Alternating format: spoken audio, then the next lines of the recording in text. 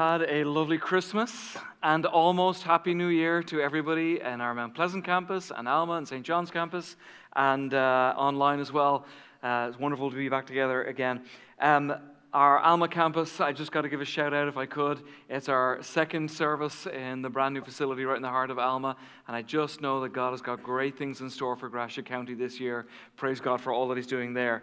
Next week, we're going to begin a brand new series to kind of launch into 2024 called Send Me. And so what we're doing right now is we're wrapping up a series that we've been in since the beginning of December, which has been all about the gospel, all about salvation. And in January, we're going to launch a series that really is all about the Great Commission, which is really about discipleship, or making disciples, or being a disciple, and following Jesus. And so we're looking forward to diving into all of that. At Community Church, we make no apologies for preaching Christ. We make no apologies for preaching Christ and preaching Him crucified. No apologies for preaching Christ on the cross and resurrected from the dead. Zero apologies for preaching Christ coming back again. Praise God. Come on soon, Lord. We make no apologies for any of those things. And so next week, I'm probably going to open up the Bible and I'm going to be talking to you about Jesus. And if you come back here 10 years from now, and if I'm standing here, you can be rolling your eyes at me like, that guy's still talking about Jesus. What is with that guy? And I'm sorry, I just don't get tired of talking about Jesus and preaching about Jesus because I believe that He is the hope for the world. Quite simply, we believe that Jesus Christ is the answer to the most significant, most important questions in the world, particularly regarding origin and meaning and morality and destiny. They are all those answers are found in the person who died on the cross, whispering forgiveness on each one of us. And so we will continue to preach the gospel. Today, I want to wrap up this gospel series. And when you leave today, my hope for every person listening to me is that if somebody came up to you and said, I don't know what the gospel is. I don't need a million words. I don't need 10 novels on it. I don't need every avenue of every corner. Give me the main thing. Say it to me. What do I need to know? My prayer is that for everyone listening to me today, that you will be able to do that. That you will have a very clear way of communicating. Here is the guts of the most important message in the world about the most important person. Recently, I sat down with a boyfriend-girlfriend couple. I was having a chat with them, and I was talking to the guy in particular. Such a nice fella. Did you ever just meet a genuinely nice guy? Very, very nice fella. And he'd come to Community Church a few times. He really likes it, really felt connected to the worship and connected to the sermons, really seemed to speak to him, and he was just very open to all that God might possibly do in his life. And I just began to ask him questions like, what do you believe? Where are you at with God and the Bible? And what does all this mean to you? And he wasn't rude. He wasn't belligerent. He was the complete opposite. Such a nice guy. And it was just this like, I want to know more. I'm genuinely curious about these kinds of things. And he seemed very open, but at the same time, I could just tell like he just did not grasp the gospel. He didn't know what that was. But like, I want to know. I'm really hungry for that. And so he basically, in this conversation, said to me, after I was kind of probing and asking questions, he said to me, so are you telling me that if I cross a line of faith and I say, I'm a believer, then I'm going to heaven? Is that what it is? And if I do that, I think this is how he put it. He said, I'll be a better person. I'll be a better person if I do that. And I was fired up, because I get fired up about stuff. I get excited about it. And I was like, no, that's not it at all. It's not about you mentally agreeing with something so that you can be a better person. I was like, you're already a really nice guy. Like, what this is about is that Jesus Christ died for you. He didn't die for you to make you a nicer guy. And I looked at him, and he didn't know whether he should be upset with me. I was like, I'm talking to you right now. I'm talking to a dead man. He's like, Am I supposed to be annoyed with you or angry with you? What do you mean? I'm talking to a dead man. Here's what it is about you. Like, it's not we need a better, updated, nicer version of you. Here's the problem. You're dead in your transgressions. You are utterly lost and without God. And without Him, you will spend an eternity separated from the Father. That's where you're at. Jesus Christ didn't die on a cross to make what I think is already a pretty nice guy a slightly nicer guy. Like, that's not why He died on the cross.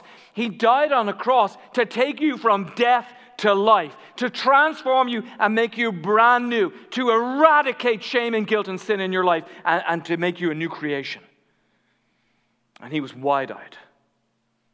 Great conversation. And He left. I know the Holy Spirit's at work in his life. I had another conversation with a guy recently, and I really started poking at him a little bit. And he's come to our church a bit. He's read the Bible a bit, comes occasionally, believes in God. And I said to him, let's do some role-playing here. Imagine I'm your buddy, and we've known each other for years. And, I've got your back and you've got my back because we grew up together. And I don't believe in church. I don't believe in God. I don't believe in the Bible. I think that stuff's rubbish. But I know you like that stuff. And, I've never been interested in it, but my granny died. I went to a funeral. And for the first time in my life, I was like, maybe I should think about this. The guy at the funeral said some stuff, got my attention. So I'm going to you because you're my buddy, right? We've got history, and I know you're going to do me a solid here. Like, you wouldn't steer me in the wrong direction. So here's my question. What do I got to know? So this is me forcing him into a role-playing situation. I'm your buddy. What do I got to know? I don't want the peripheral. I don't want the crazy theologies that are over there on the edges. I want to know what is the heart of the thing I have to know. What's the guts of the meat and potatoes of this thing you call good news? What is it? And so this guy shifted in the seat. He was not ready for this conversation. And I hope that you will be after a few minutes from now. He said, well, you got to believe. So I'm poking at him now. And I said, great, okay, I believe. Can I go to heaven now? Is there anything else I need to do? He said, well, you got to go to church. I said, okay, I'll believe and I will go to church. I promise you, I will go to church. Am I good now? Do I get to go to heaven? You have to believe, and you have to go to church, and you have to read the Bible. You should read the Bible. I said, okay, I'll do that. Am I good now? Is that it? I'll do all the. I'll go to church. I'll read the Bible, and I will believe. He was not enjoying the conversation. What grade would you give him? Is that the answer? Is that an A+ answer? Is that a C+ answer? Did he fail the test? Well, here's what the Bible tells us. It tells us that demons believe. I can't find anywhere in the Bible, I love that you're here, that it says that you must go to a church building on a Sunday and that God's keeping attendance. And if you clock up enough, when you kick the bucket, you can get through. I can't find it in the Bible. I love that you're here. Please come back. I know people who have read the Bible cover to cover and don't believe in God. I know people who have read the Bible cover to cover and their understanding of it is obnoxious and arrogant and filled with pride. Are they good to go? So what do we do with this? What is the gospel? How does a person get to heaven? Well, if I were to tell you that there are 3 ways to get to heaven, what would you say?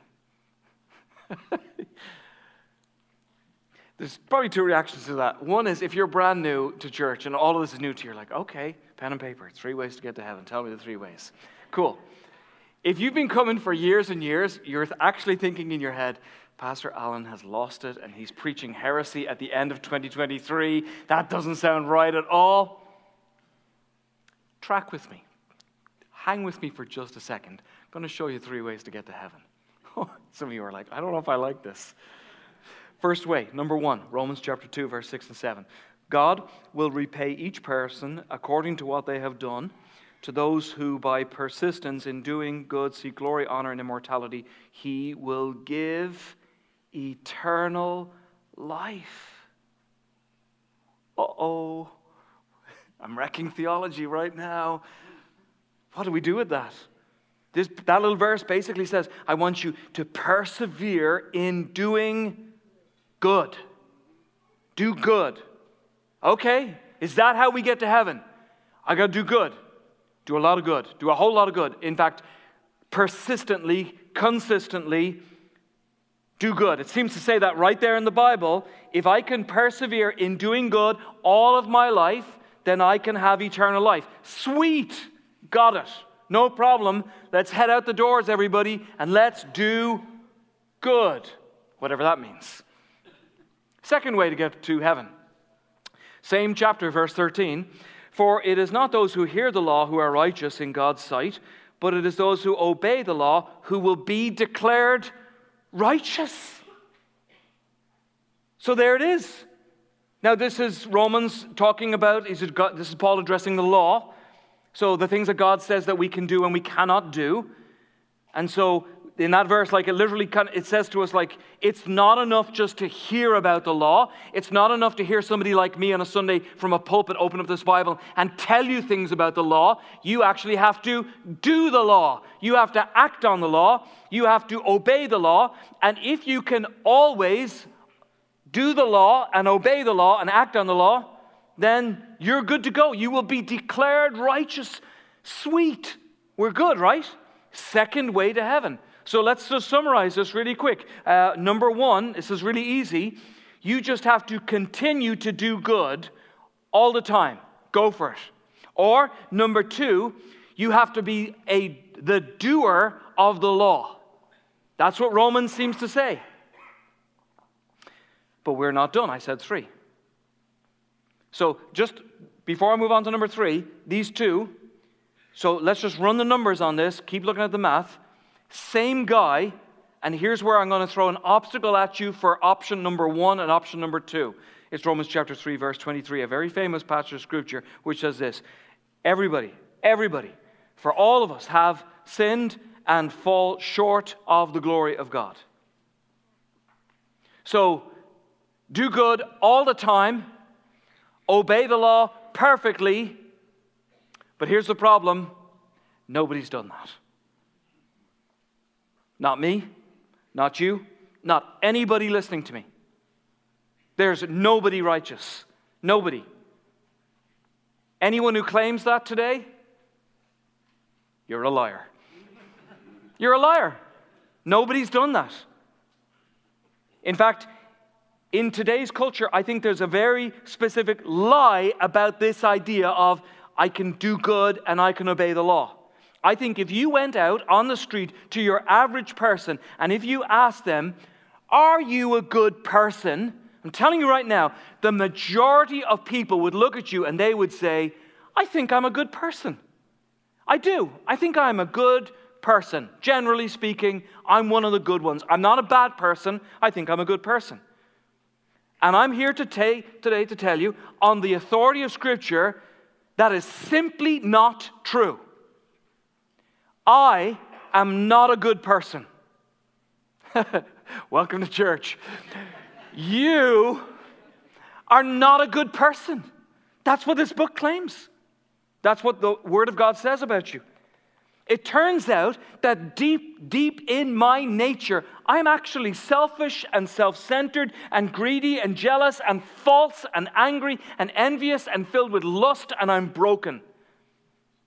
I might try my best not to be that way, and you might try your best not to be that way either. And you and I might succeed for 5 minutes. We might even succeed for 5 hours.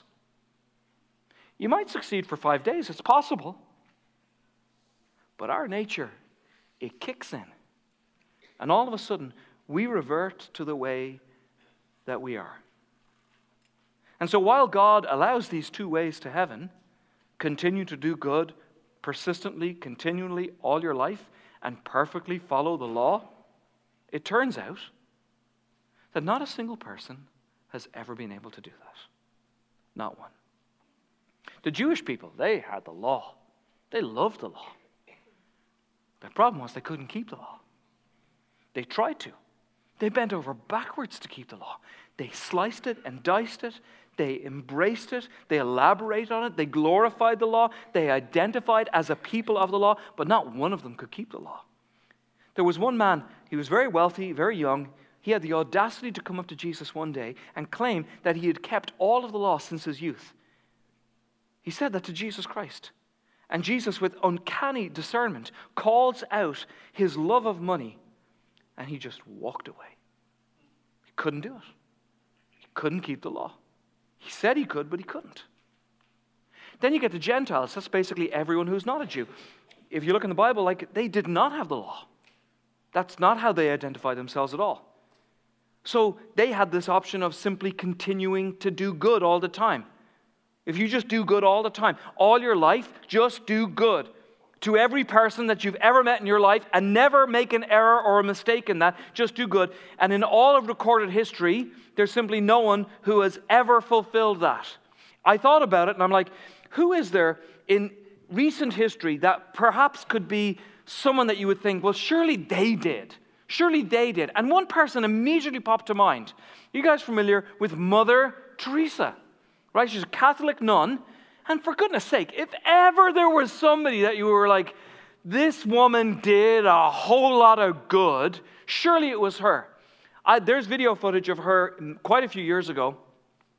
And she's up in front of a massive crowd of people. And she's this tiny, bent over little woman. She looks powerless, but she had a lot of clout. And she's standing in front of a massive audience, and behind her, if I'm not mistaken, I think it was Bill Clinton and Dick Cheney. This is quite a while ago. And she stood up there and she began to talk about, of all the controversial things in the world, abortion. And she was saying abortion is wrong, we shouldn't be killing babies. And Bill Clinton and Dick Cheney are squirming in their seats. They're just dying in the moment. And she finishes, standing ovation, and she sits down, and Bill Clinton gets up, and it's like, what is he going to say? This is what he says. Something along these lines. It is very difficult to argue with a life so well lived. Smart boy. He knew better than to say, well, actually, Mother Teresa, let me put you in your place. He wasn't going to do it. And so he just dodged the bullet. Why did he say that? Her life was so stinking good. She's unbelievable. She just cared for broken, forgotten, desperately lonely, sick, lepers, dying people, hospice. That's all she did. She lived in poverty all her life. Before her death, this is what she spoke about. She spoke about a silence from God. She talked about an emptiness so great that she would look but not see God. She said for half of a century of her life, she felt no presence of God whatsoever. She bemoaned a darkness and loneliness and dryness. These are her words, an inner torture. She admitted that she was acutely aware of her public image of doing such good and calling out goodness in other world leaders, and the contrast and discrepancy of her inner state. Mother Teresa herself basically said, I'm not good. I know it looks like that, but not me. And all of this is confirmed in what we just read in this powerful verse that says everybody, all of us have sinned. All of us have fallen short of the glory of God. It's kind of hard to disagree with that. Think of any person you've ever met, including myself, including you. We fall into this category. We have fallen short of God's standards. We cannot keep the law. We cannot continue to do good all the time. And God, in His magnificence, it's even harder than this. He inspects not just what you do, not just the words that other people hear, but He looks past all of that, and He looks at your heart. So you might see somebody doing nice, noble things, and you might think, they're a really good person. In this moment, as I stand in front of you right now, I've got a very holy book in my hand and I'm preaching. And the temptation is to look at me in this moment and to put me on a pedestal. The temptation is to look at me in this moment and say, well, surely Pastor Alan, right? Surely he's got his act together. Surely, and God actually is able to see past this moment. And he can see right into my heart. Every one of our hearts. He sees past image management and he sees past pretense. He knows even sometimes our insecurities that motivate the things that we do that even appear good to other people. He sees all of our efforts to be good little boys and girls. He sees our attempts that honestly are attempts towards vanity in front of other people and impressing people. He sees the mistakes that we've made, and we seem to take the scale in our life and we say, I've done so many bad things, I've got to counterbalance that. I need to somehow pay that off and tip it in the right direction. And God's like, what are you doing? That's never going to work for you. Trying to earn brownie points with me? Nothing is hidden from God. Nothing. He sees that our hearts are corrupted by sin and rebellion and selfishness and pride and 1,000 other kinds of darknesses. How many ways are there to heaven? Maybe there's no way to heaven. This is miserable. I can't do good. I don't fulfill the law. And herein lies the beauty of this story of redemptive love, because where there is no way, God says, okay, I'll make a way. This is the gospel. This man called Jesus Christ was unlike any other man because he did what no one else could do. He kept the law and he did good. The Son of God, in his goodness, perfectly fulfilled the law. The historic record of this man's life speaks like no other person ever recorded in history. I want to show you just two striking verses. 1 Peter chapter 2, verse 22, it says about Jesus, he committed no sin and no deceit was found in his mouth. Do you know anybody else that's described like this? He committed no sin and no deceit was found in his mouth. That is a striking verse. Perfect, pure, sinless, spotless, without defect, without blemish in his character, his conduct, his words, his attitude, his love for God, his love for people who hated him, his love for people who killed him. Second striking verse, Matthew chapter 5, verse 17. Do not think I have come to abolish the law, this is Jesus speaking, or the prophets. I have not come to abolish them, I've come to fulfill them. Everything that was required of the law was accomplished in one person. He only went about doing what the Father told him to do. He fulfilled the law that nobody else could. So, if someone today were to come up to you and say, what did Jesus preach about? Not any preacher. What did Jesus actually preach about? I think there's an easy answer to that question. Jesus, more than anything else, he preached about the kingdom of God. It's all, if you read the Gospels, read one of the Gospels. Sit down with the book of John, you can read it in 40 minutes to an hour. And you'll just see kingdom of God, kingdom of God, kingdom of God. I tell him parables. This story is like what the kingdom of God is like. He's talking about the kingdom of God all the time. This idea, the kingdom of God, this place where God is king.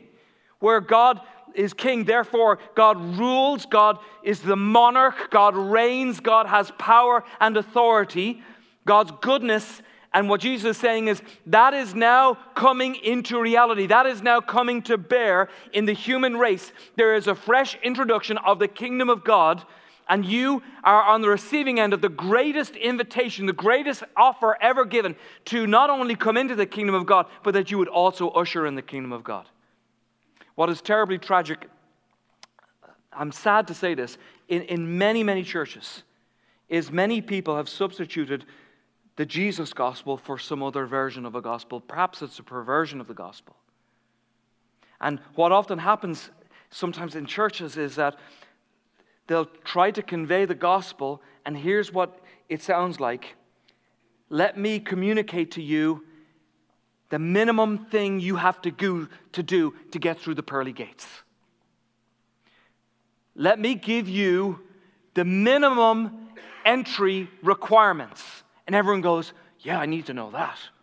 What's the minimum entry requirements?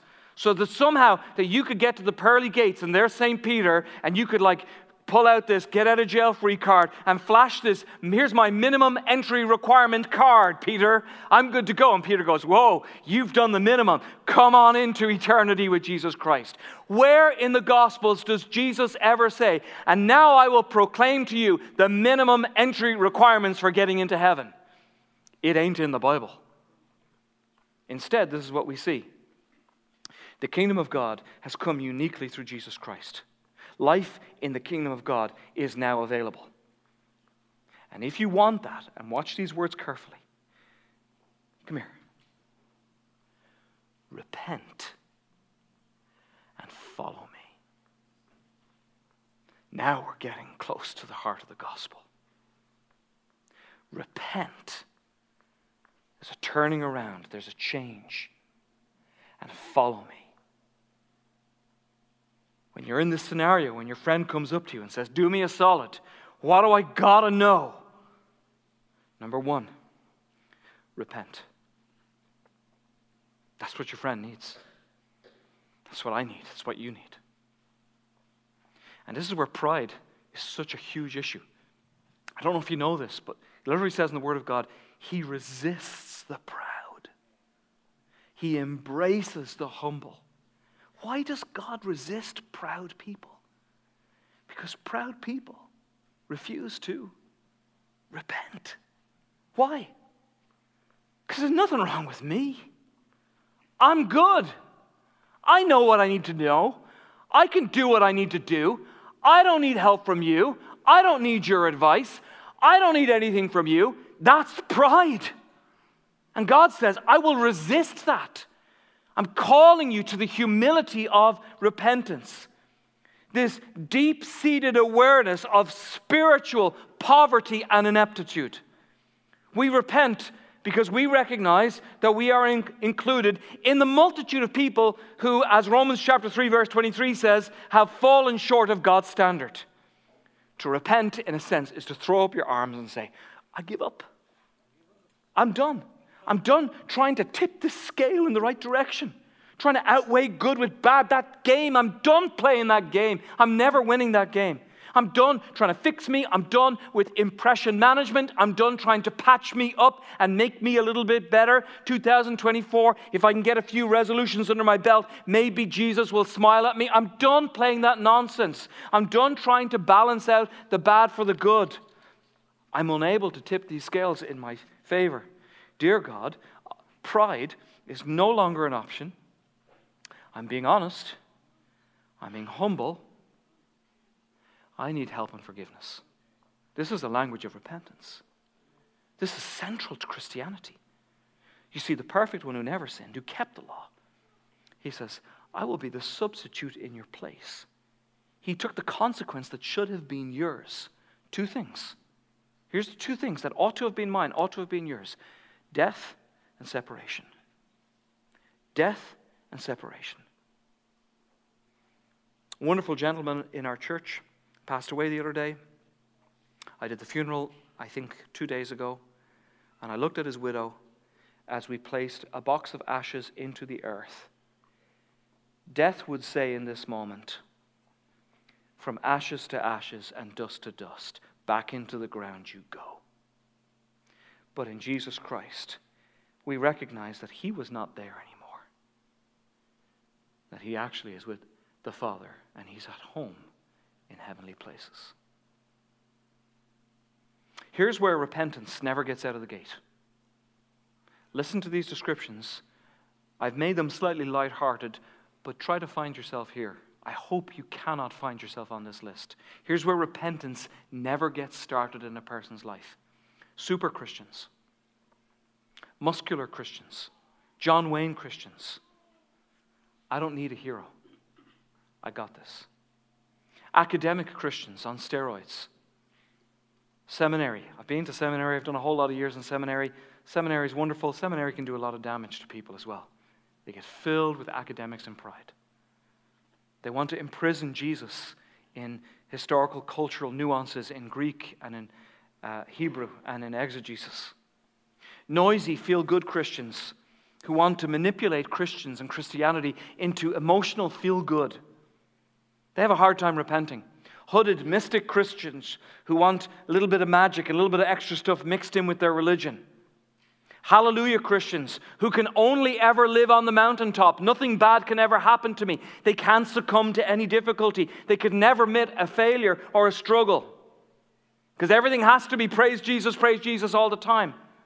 Red-hot zealot Christians who, like the rich young ruler, think they have kept all of these commands from their youth. There's nothing wrong with me. I don't need to repent. Legalistics who would rather live by their own set of rules than run the risk of living in freedom. Complacents who carry on their back, their little backpack, their little school bag, of all of the things that they did years ago. All of the achievements and spiritual badges and diplomas and spiritual trophies from yesteryear. And they love to pull them out, to put them on display to anyone that would ever suggest that they should pour out their lives to Jesus Christ.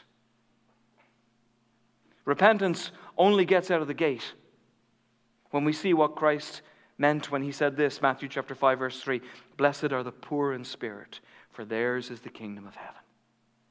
Do you know what that is? That's humility. It is humility to admit that in your nature, man, something's not right. And in shame, I need to go to Christ. In humility, to turn away and walk in the opposite direction and to walk for the first time in your life in the way of Jesus. Number 2, follow. Heart of the gospel. To follow on social media, that's a little different. And maybe that's the most common use of that word now. To follow on social media means, I'm interested. That was entertaining. Sure, you can show me more of that. That's not what Jesus means at all.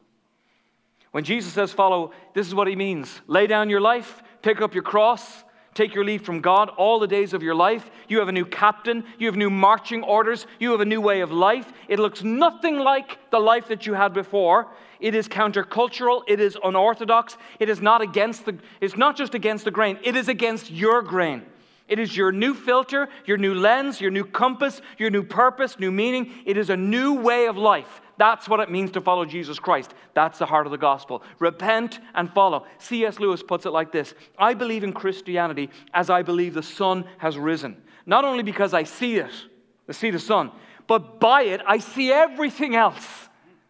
This is this new lens. I'm following Jesus. It's a new way of doing my life. Do not think the invitation to follow Christ is a quaint prayer that will get you to heaven. When Jesus says, pick up your cross and follow me, he's inviting you to death and resurrection.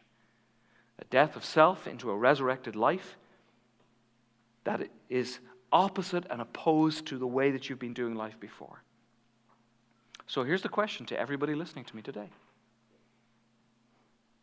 Would you repent? And would you follow Jesus? There's the gospel. Would you repent? Would you follow Jesus? Is this something that you've done in your life? Have you done that? Have you repented of your sins?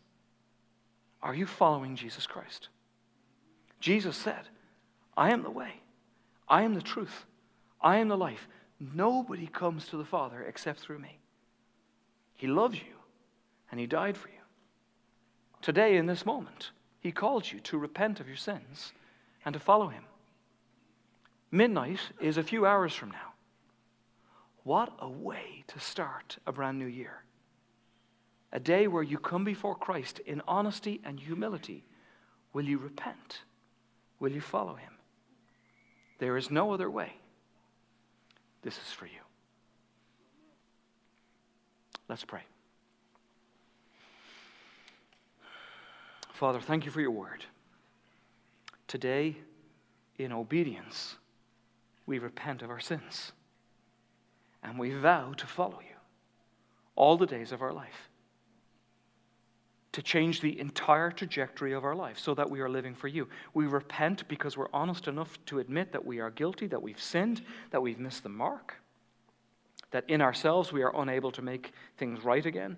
that we are riddled with shame and guilt and embarrassment. Today we respond to your crazy, over-the-top love invitation. Yes, God. So would you forgive me? Would you take my sin? And would you replace it with your righteousness, the righteousness of Jesus Christ? This day I will follow you. And the day after that. And the day after that. Into all of eternity. In Jesus' name. And all God's people said, Amen. Praise God. If you prayed that prayer today, we want to put a Bible in your hands. Go to Connect in any of our campuses. We have a New Believers kit for you. Next week, we launch our new series. Church, next week, our service times go back to the way they were. Church, I love you, but I don't want to see you until another year. God bless.